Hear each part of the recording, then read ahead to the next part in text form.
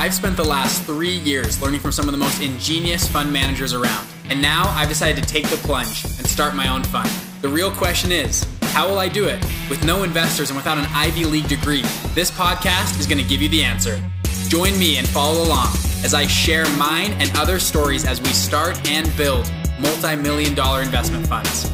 I'm Bridger Pennington, and this is Investment Fund Secrets.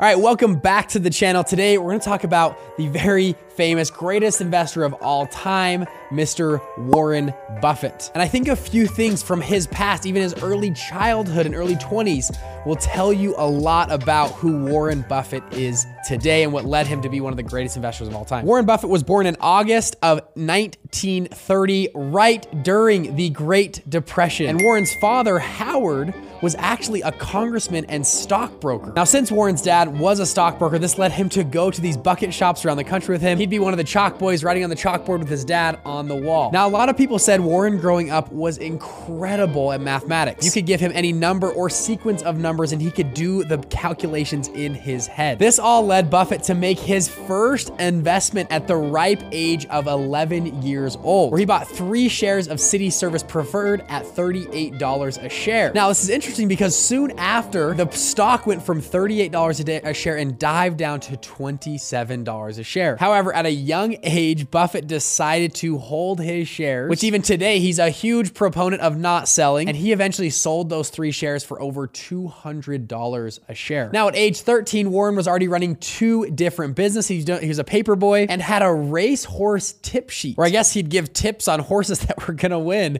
People would subscribe to this newsletter, this article. Since he was doing this, he actually had to file taxes at 13 years old and actually wrote off his bicycle as a tax deduction. And again, this is back in the 1930s and 40s that he's doing this. Now, in 1942, Warren's dad was elected to the House of Representatives, so they moved to Washington, D.C. And while they're in high school, him and a friend decided to buy a pinball machine for $25. And they installed this pinball machine at a local barbershop. It was so profitable, this led them to buy 2 more, so they had 3 pinball machines. And Warren sold this company in high school for $1,200, which in today's money is the equivalent of over $20,000. Buffett continued this rampage of success. He enrolled at college at 16 years old and was graduated at 20 years old. He also had saved over $10,000 from his childhood businesses. He then went on to receive a master's in economics from Columbia University, and after his master's degree, furthered his education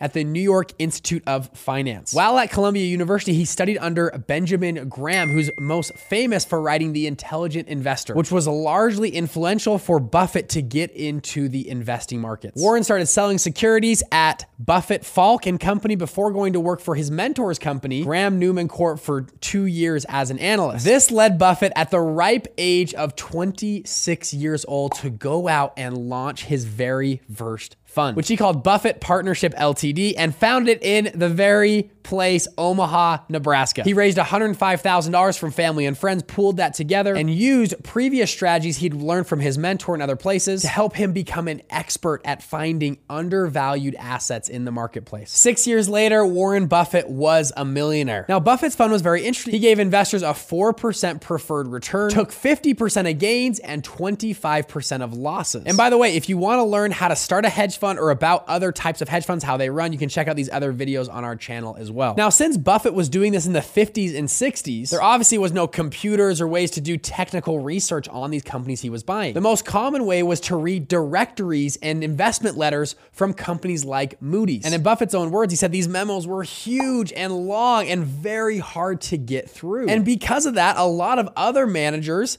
didn't like to read them, which he believed gave him a competitive advantage where he could find things in plain sight that other people would miss. From 1957 to 1968, 11 years, Buffett averaged a 31.6% return compared to the Dow, which averaged 9.1%. This kid was amazing. He was hot on Wall Street and people were begging to give him more money. Now, even though Buffett's fund was performing very well, he decided to liquidate the partnership in 1969 because he was interested in running a little textile company called Berkshire Hathaway. At the time, Berkshire Hathaway was a dying company. I mean, like, dye, like you dye wool in different like red, blue, green. And they did this. They would dye men's suits and other things like that. Not the other type of dyeing, but it was a little bit. You'll see in just a second. Buffett decided he wanted to take a large position in Berkshire Hathaway. He started buying shares at $7.50 and was selling them at $11.50. And the owner of the company, Seabury Stanton, was fine with this. He actually was okay with them selling at $11.50. But at the last minute, when Buffett had put this whole deal together, Seabury Stanton decided to lower his offer from $11.50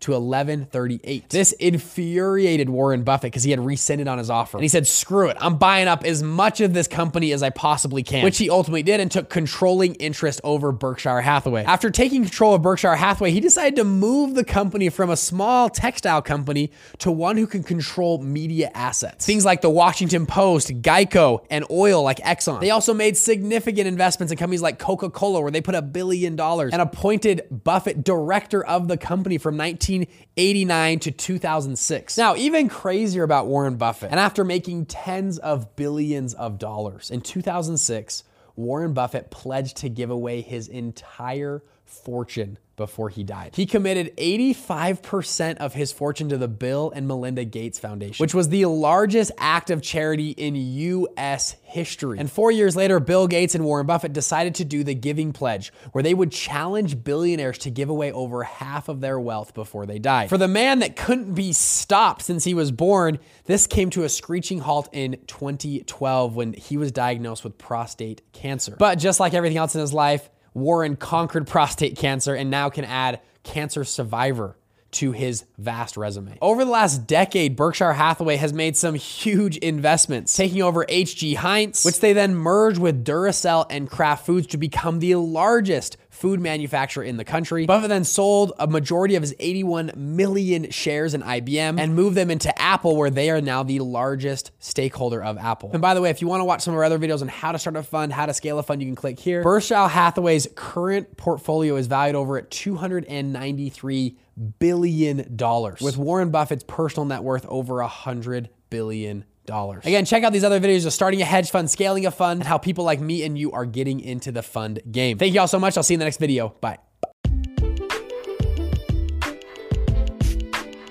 Hey, it's Bridger here. I have 4 free and simple ways I can further help you to scale your business or fund. Number 1, I have a YouTube channel with, actually, to toot my own horn, I think it's decent content on there. Go check it out. Bridger Pennington is a YouTube channel. We go very deep on funds. Number 2, I have a 1-hour free training at investmentfundsecrets.com. We go very deep into how to actually start and scale your very own fund from ground zero. Number 3, you can join our free private Facebook group of like-minded people like me and you that go out and launch and scale funds. I go live in there once a week. The name of the group is Investment Fund Secrets. And then number 4, finally, I have a free PDF guide on how to actually launch and scale your fund. If you go to investmentfundsecrets.com/guide, you can download that guide. Now, finally, people always ask me, Bridger, can you help me one-on-one? Can we work together? Yes, I don't want to talk about that on here, but if you want to learn more, message me, Bridger@investmentfundsecrets.com, or just DM me on Instagram. Thank you guys, and I'll see you in the next episode.